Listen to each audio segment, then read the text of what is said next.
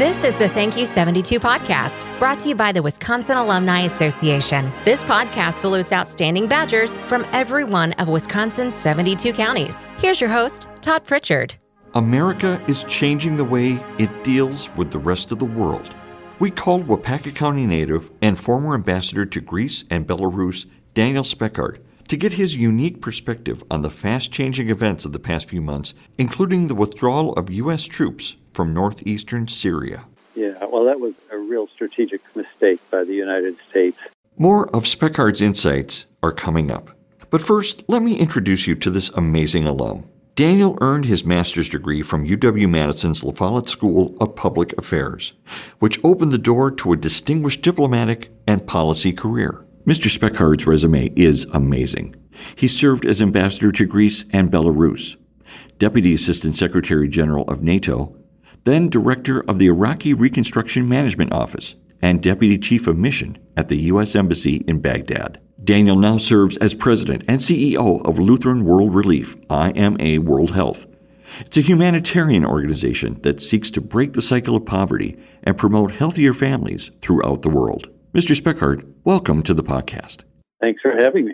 Also joining me for the conversation is Laura Bunn. She's a graduate student at La Follette's Masters of International Public Affairs program. Laura, it's so great to have you here. Thanks for joining us. You recently returned from an internship at our embassy in Lisbon, Portugal, right?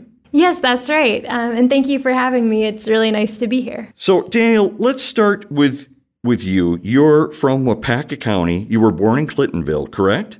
That's right. So tell me about your childhood, your family. What was it like growing up for you? Well, it was pretty Wisconsin childhood in the sense that my mother was a stay-at-home mom during that period in the 1960s, and my dad started out as a pastor. My grandfather was a longtime pastor of Clintonville, and my dad went into seminary. But then after being a pastor for a few years, he decided to be a high school teacher of German. I got to live around the state as he moved a little bit. So I started in Clintonville, but then lived in places like Muscadet and New Glarus, southeastern Wisconsin. And then we landed in Wausau for my formative middle school and high school years. So a Green Bay Packer, a fan through and through, and a cheesehead. That's awesome that you're still a cheesehead. We appreciate that. That's great. Did you graduate in Wausau? Is that where you graduated high school? I did. I graduated from Wausau West High School, and one of the formative things during my childhood, though I would add, because it kind of leads into what we're going to be talking about in terms of international affairs, is my father was a Fulbright exchange teacher in Germany for a year when I was in fifth grade, and they just took us over there and dumped me into a German school without any language training, and I got a healthy dose of what it's like to live in another culture, to learn a different language, and see the world from a different perspective. So I think that was kind of an imprint on me for the rest of my life that kind of ended up shaping what I did with my life. That was definitely being thrown into the deep end of the pool, wasn't it? Yeah, it sure is. I don't recommend it, but it's a great way to learn a language. So why did you decide to attend UW-Madison? Well, it's a fantastic school, great reputation internationally and nationally. But to be honest with you, I'm sure for a lot of the students coming to Wisconsin, it's also the affordability. You know, I have to say one of the great things about public universities is the ability to make it accessible to average people of average means. I know it's getting tougher. The price of universities go up. But for the quality that you get at the University of Wisconsin compared to the price you pay, it's just impossible to beat. Yeah, that's very true. Laura's got a question here. Yeah, so if someone told you your freshman year that you would have a career in international diplomacy and development, what would have been your reaction? You know, I would have been excited to hear that, but I would have been skeptical. I started out as a freshman in the engineering department because in high school I had actually won a National Science Foundation fellowship and saw the hard sciences as a place to really change the world. But as I got more into it in the university, I started thinking about the softer sciences and how they also end up changing the world. I've always wanted to do something that made a big impact in the world. But I started opening my eyes to some of the different opportunities, which is a great thing about university. You get a chance to look at all the different possibilities and learn from different professors in different academic areas. And so I shifted from engineering to economics, which actually isn't that big of a difference because there's lots of math in both, and really started enjoying my economics training there at the University of Wisconsin as an undergraduate. But I always, because of that experience of having lived overseas, had an interest in what was going on in the world. One of the things I might highlight for folks coming into the university or folks that are there right now is, for me, I always was thinking about how do you get a job after you graduate. And so I wanted to make sure I had a hard skill that allowed me to do that. So loved international affairs, but it's a little bit hard to go straight from an international relations degree into a great job unless you're really, really talented and you can ace the Foreign Service exam or do an internship or a Peace Corps volunteer or something else overseas. So for me, I was thinking about economics as a hard skill and hard science to be able to do something. And what motivated you to enter grad school in public affairs, public policy? Well, I felt that it was important to have a graduate degree to also make myself competitive. And I don't know if some of your other students are like this, that once you're in the school mode, it's a little bit easier to kind of, before you get other responsibilities, children, family, other kinds of things, to kind of continue on the academic track. So it made a lot of sense for me to do that. But I picked La Follette in part because of what I felt I needed, which were some of these skills in sort of turning the academic piece of my economics undergraduate degree and how do you make that practical in the public service sense.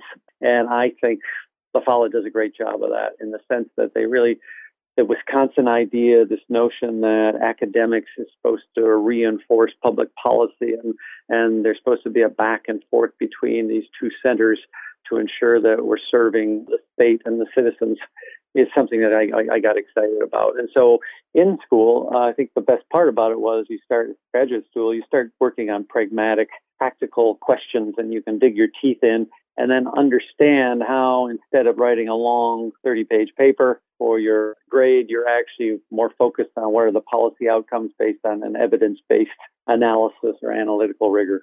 Are there any specific moments that you would say your graduate school experiences and skills really helped you during your career? One of my graduate teachers was a woman named Professor Penniman, a real great thinker, and I think in terms of professors in the field, a leader. And as a woman breaking through some barriers, very early years, mid-20th century, I was lucky to study under her. And one of the things she told me was that if you really want to influence policy, follow the money. And that led me during my career to go work at the White House at the Office of Management and Budget. And I suspect budget doesn't sound sexy to a lot of students, but the reality is the appropriations and budget processes at state, local, and federal level, if you don't have dollars to support programs and initiatives, you can have great ideas, but they'll usually not be able to be implemented. And so she was right in terms of seeing how resources really impact public policy and how those two have to go together. Do you mind talking a little bit more about what originally sparked your interest in international policy and what prompted you to have a career in the State Department and in international development? Sure. As I mentioned, I really started with economics as a base to try to have some hard skills to support me in the international area. But I was interested in it. I had lived overseas as a child, knew I was attracted to the international challenges that are facing the world. So the big move for me, first lucky break I got was, and it was the La Follette School that gave it to me by some smart professor put on the wall there a sign that said Presidential Management Fellow Program. And this is a 2-year program where the government gives you kind of a executive track training program to kind of build you into the management track. And they give you a number of opportunities. I was successful, I think the first Wisconsin student to be able to be in that program. There have been many since. It was only a few years old the time I joined. But that allowed me to try out some different things at the federal government. One of them was I was able to work for 6 months over at the U.S. Agency for International Development.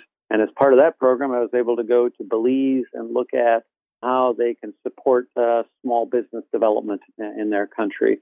That got me really excited. And when I came back, that's when I was able to move over to the budget side at OMB at the White House. And there I was in the International Affairs Division. So I was essentially reviewing international foreign aid, the effectiveness of it, how to improve it, and how to allocate resources toward it. That kind of got me hooked permanently on the international side. And from there, I ended up going over to the State Department. That sounds like a really great program and opportunity.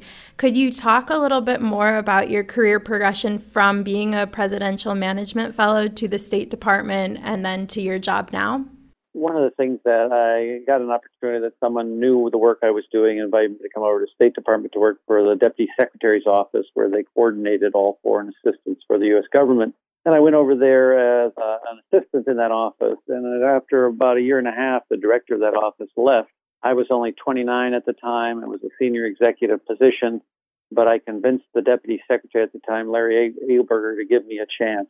And one of the things I'd like to highlight for your students here is these opportunities. You have to have some luck, obviously, as well, but it can be at any level. It doesn't have to be at the deputy secretary of state level. It could be in a local government, state government, somewhere else. But I really encourage students as early as they can to get an opportunity to serve as a staff assistant to somebody very senior. Because when you get that chance, when you get to see the world from somebody who's much more senior, you start understanding how decisions are made and what kind of information you need at a more senior level and how you process information. In particular, that they can't handle a 30-page paper that gives them the outline. How do you create executive level kind of digestible, short, sharp, to the point, focused analytics and information? And how do you evaluate all sorts of information coming from all sorts of different angles and interests as executives have to do? If you can see that as an aid to an executive, it'll help you then shape your career path in such a way that whether or not you want to aspire to those kind of positions, you'll still understand how to influence public policy making and decision making by preparing the right kind of materials and analysis and in the right form. You're listening to the Thank You 72 podcast, brought to you by the Wisconsin Alumni Association. Now back to our conversation with Waupaca County native and UW alum Daniel Speckard. Once again, here's your host, Todd Pritchard, along with La Follette School of Public Affairs graduate student, Laura Bunn. Daniel, your resume reads like a list of the world's most challenging situations over the past 30 years. You've been a Deputy Assistant Secretary General in NATO, Ambassador at Large for new states, including parts of the former Soviet Union. You served as a NATO Deputy Assistant Secretary for Political Affairs, a Director of an $18 billion Iraq Relief and Reconstruction Fund. I mean, I could just keep going on. Belarus Ambassador. First of all, you should write a book. And then second of all, I'd like to talk to you about some of your more recent experiences. You just went to Iraq not too long ago, first time you've been there in about 12 years. And you wrote an op-ed piece for The Hill on what you observed, the changes you saw over those past 12 years. Could you talk a little bit about what you saw, what are the differences there, and where does Iraq stand now, and what should the U.S. be doing to help that nation? Well, I'm glad you raised it. I mean, the reason I wrote that article is because I think there is a real fatigue and an understandable fatigue in the United States for places like Iraq. But these challenges don't go away quickly, and they have an effect that are much bigger than just their own countries. So if you see what's going on in the world today, a lot of it can point back to the challenges that we created when we invaded Iraq.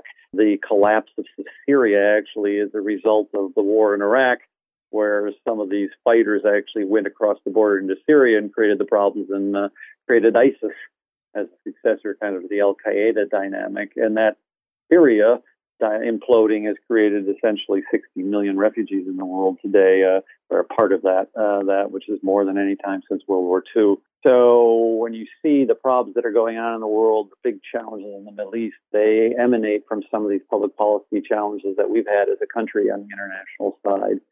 What I was trying to get through in that message is these are long-term challenges that require sustained commitment. It doesn't require sustained commitments at the levels that we started out when we had 160,000 troops there, but you also can't just walk away or you're going to end up facing consequences somewhere else.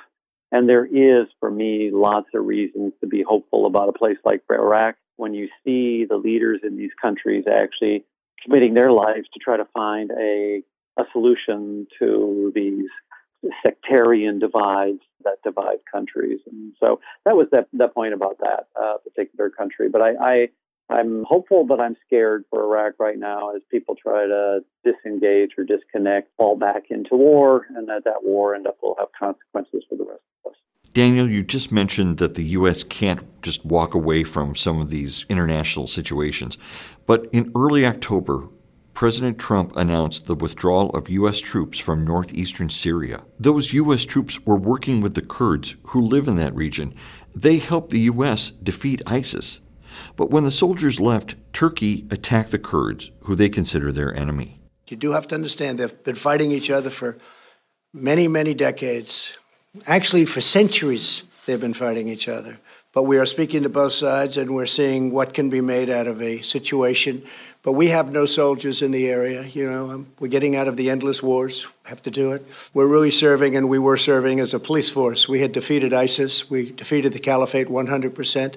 The Turks reportedly killed almost 1,000 civilians and soldiers and wounded hundreds more.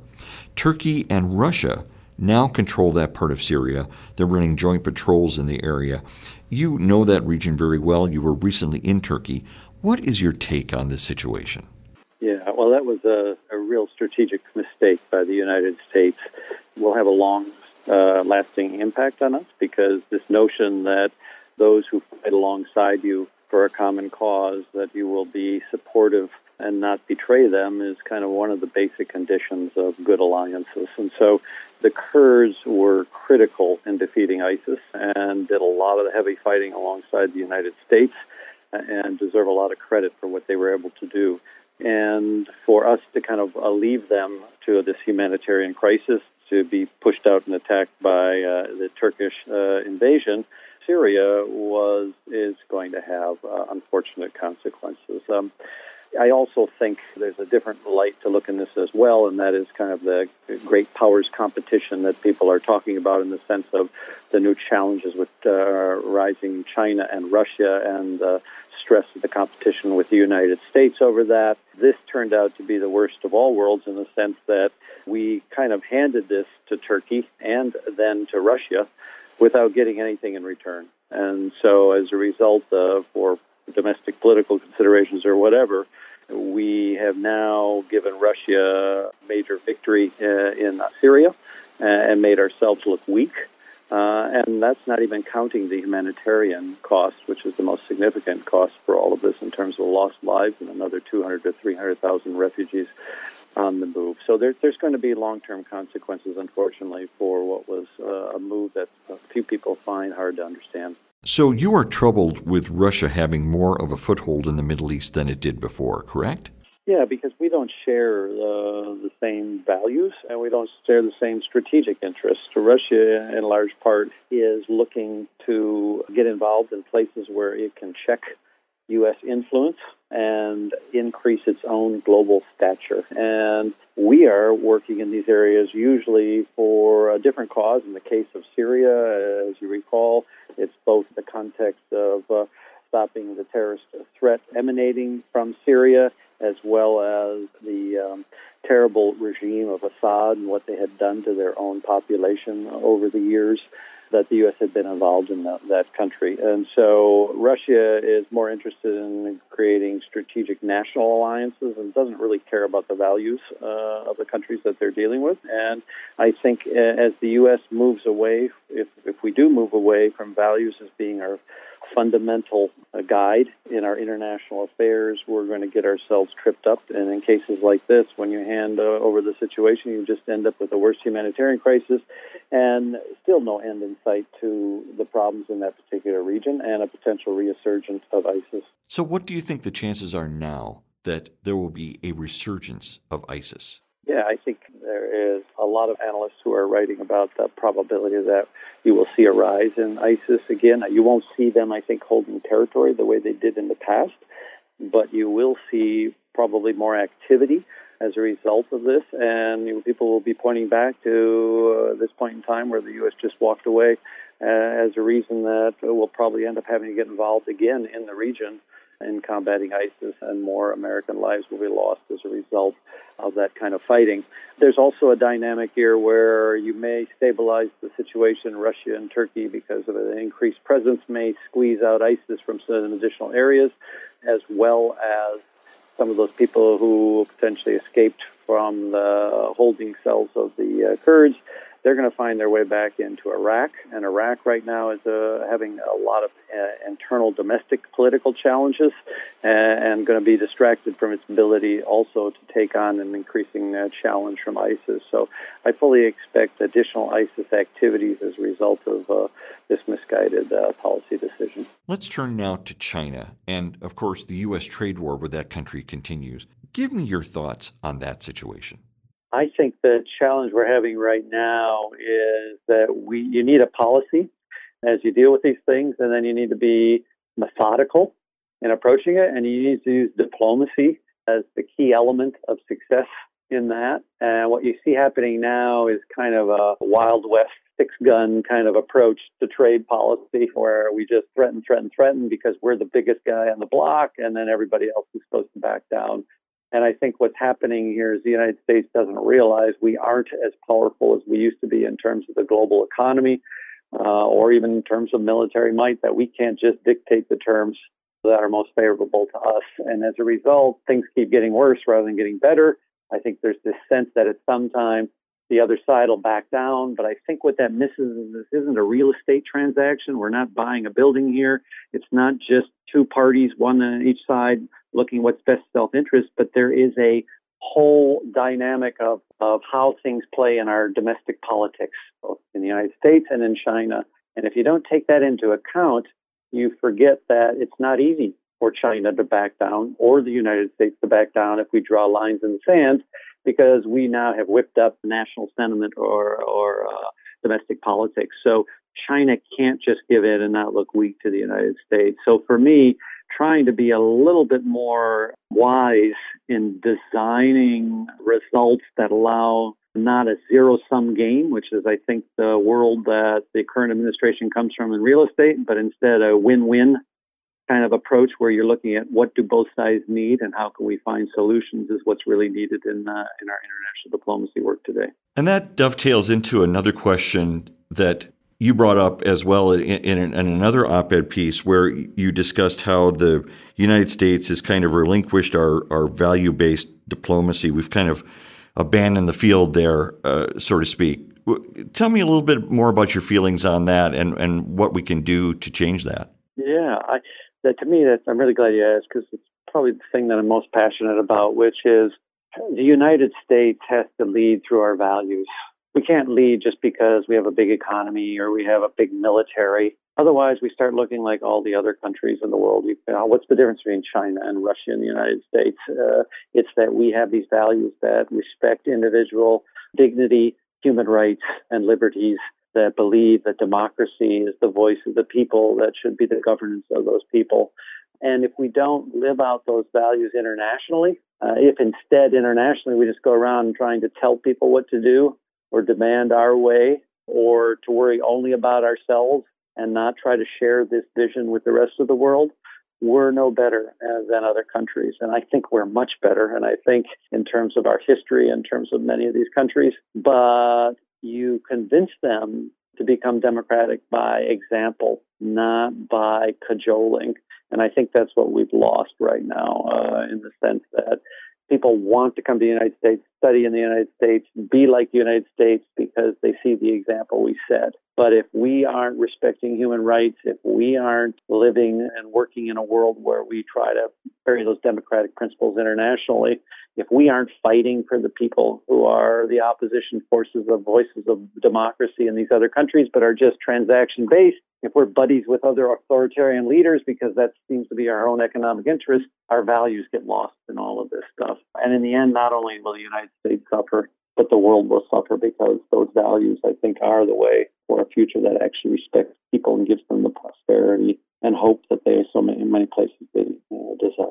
What would you say are the driving forces right now in U.S. diplomacy, and how do you think we could move back toward value-based diplomacy of human rights and democracy that you just described? I think the two things that are driving diplomacy and international affairs now in the United States are, one, domestic politics. I think we're just pandering to domestic audiences and trying to build wins for party politics on the international front. And second, that it's transactions-based, which I mentioned a little earlier, that it's just, we don't have a grand strategy. We don't think how the pieces fit together. We don't think more broadly than, what we care about over the next few months, that in the end, without a strategic framework for what we're doing and just look at each individual negotiation as an individual transaction, it doesn't fit together and it doesn't end up advancing U.S. interests over the longer time. So for me, I think we got to get back to a more strategic approach, a more values-based approach, and one that in the past, the great thing about international affairs, it was nonpartisan. The partisanship, they said, ended at our borders. That, I think, has been one of the biggest casualties of the last few years. So there are so many difficult challenges that we face around the world. What is the number one that keeps you up at night? I'm going to put them together into two, and I think they're going to play off on each other. But the first I mentioned a little earlier is this return to a Cold War. It seems almost inevitable the way we're moving in our engagement globally, with China and the United States starting to face off politically, economically, and almost in some places militarily, if you look at places like the South China Sea. And China's not going away. And China's not going to be happy to kind of be a second level player in the world. And on top of that, you have Russia, who is wanting to be a global player, but the only way they can do it right now is by being the spoiler. So they go around the world and try to spoil situations and create problems for the United States. So the combination of China and Russia in terms of in opposition to the United States is a really difficult one that's going to create lots of challenges for us in the future, but not just us.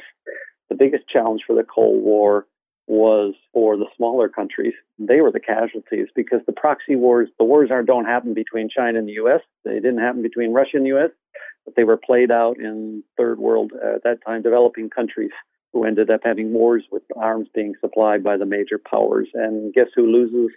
The very poor people in those countries who can't escape or can't have any influence on this. And the second piece that kind of compounds that is the changing environment. I mean, global warming, climate change is impacting all of us, but it's impacting the poorest countries the worst. And one of the sad things for me, working in the international nonprofit area, is because there are so many problems with climate change here in the United States, the floods, the earthquakes, the forest fires, and everything else, that domestically we're so focused on helping each other, which makes sense. You want to help your neighbors, but there's not a lot of attention left over for the fact that 20 million people are at risk of starving in Yemen, or millions in Ethiopia right now, or what's happening with the floods in a place like Bangladesh or India. That for those of us in the nonprofit sector, what used to be a lot of attention and a lot of caring and outpouring for these people who really don't have any other solutions to their challenges and no resources to deal with them, they're left at the end of the line. So I'm worried about this Cold War dynamic plus the environment creating really a terrible nexus people in the world. And these are the people, the values that I took away from Wisconsin, say that we can't ignore. That's what civilization means. It means to not let people starve or die of things that can be addressed. Thank you so much for sharing that with us. Was it solving these problems that drew you to the leadership role at Lutheran World Relief, IMA World Health? It was. I spent 29 years in government and public service, had a fantastic career there, enjoyed that. Then spent a few years in business because I know business can also be an impactor in the world for good. But I really was drawn back to the mission kind of approach. And I encourage all your students listening as well, kind of really understand what drives them. And for me, it's being in a mission-oriented organization. And nonprofits are great at that. The really cool thing about nonprofits today is that there is so much room for innovation and change. It's no longer just charity where you're giving away things to help impoverished communities or people. It's about how do you bring together business, governments, private sector actors, foundations, and nonprofits like ourselves. How do you use resources of people in Wisconsin who want to help in the world and leverage that 10 times over to have impact and change in countries around the world by empowering communities. So for me, this is really an innovative time. We're using digital technology for things like mobile payments in the field, to healthcare in a place like Democratic Republic of Congo, to thinking through how technology for farmers in Central America, coffee farmers, to know what the price for their coffee beans here is and when they should sell them. So I'm excited about this period for nonprofits and would encourage either internationally, nationally, at the local level, whatever people get excited about in La Follette School or more broadly in any university student who's listening to us. This is a cool time to be in this sector. It can have a big impact and you can be very innovative. That's really great to hear. And so you must have had many rewarding experiences in your current role. Could you talk about some of these experiences as well as your organization's greatest challenges right now? Yeah, I would say, just give you an example of one that's always touched my heart here is one of my first trips in this job was to Bihar, India. And, India is thought of as this new emerging tech giant in the world and stuff, but they still have a huge challenge with poverty in parts of the country. So Bihar is one of the eastern provinces that has 100 million people. And if it was a country, it would be one of the poorest in the world. Half the children are malnourished in that place. And so we were doing projects there. I got to go out and visit them. And what really inspired me was the way we were able to help women of communities be able to grow more through their gardens, to be able to feed their families nutritious food, to deal with the malnourishment, but also then to be able to sell some of it on local markets and create self-help savings groups among these women that they could reinforce each other. But what I took away from that is that on international development and relief, I think just like anything, there's this tendency to say we know better, but you always end up learning something from others, no matter what their situation or condition is. And when I was so excited with this community I was visiting of women, I said, what else can I do for you? You've inspired me. What more can I do for you? And they talked amongst themselves and they came back to me and said, could you help the village down the road like you helped us?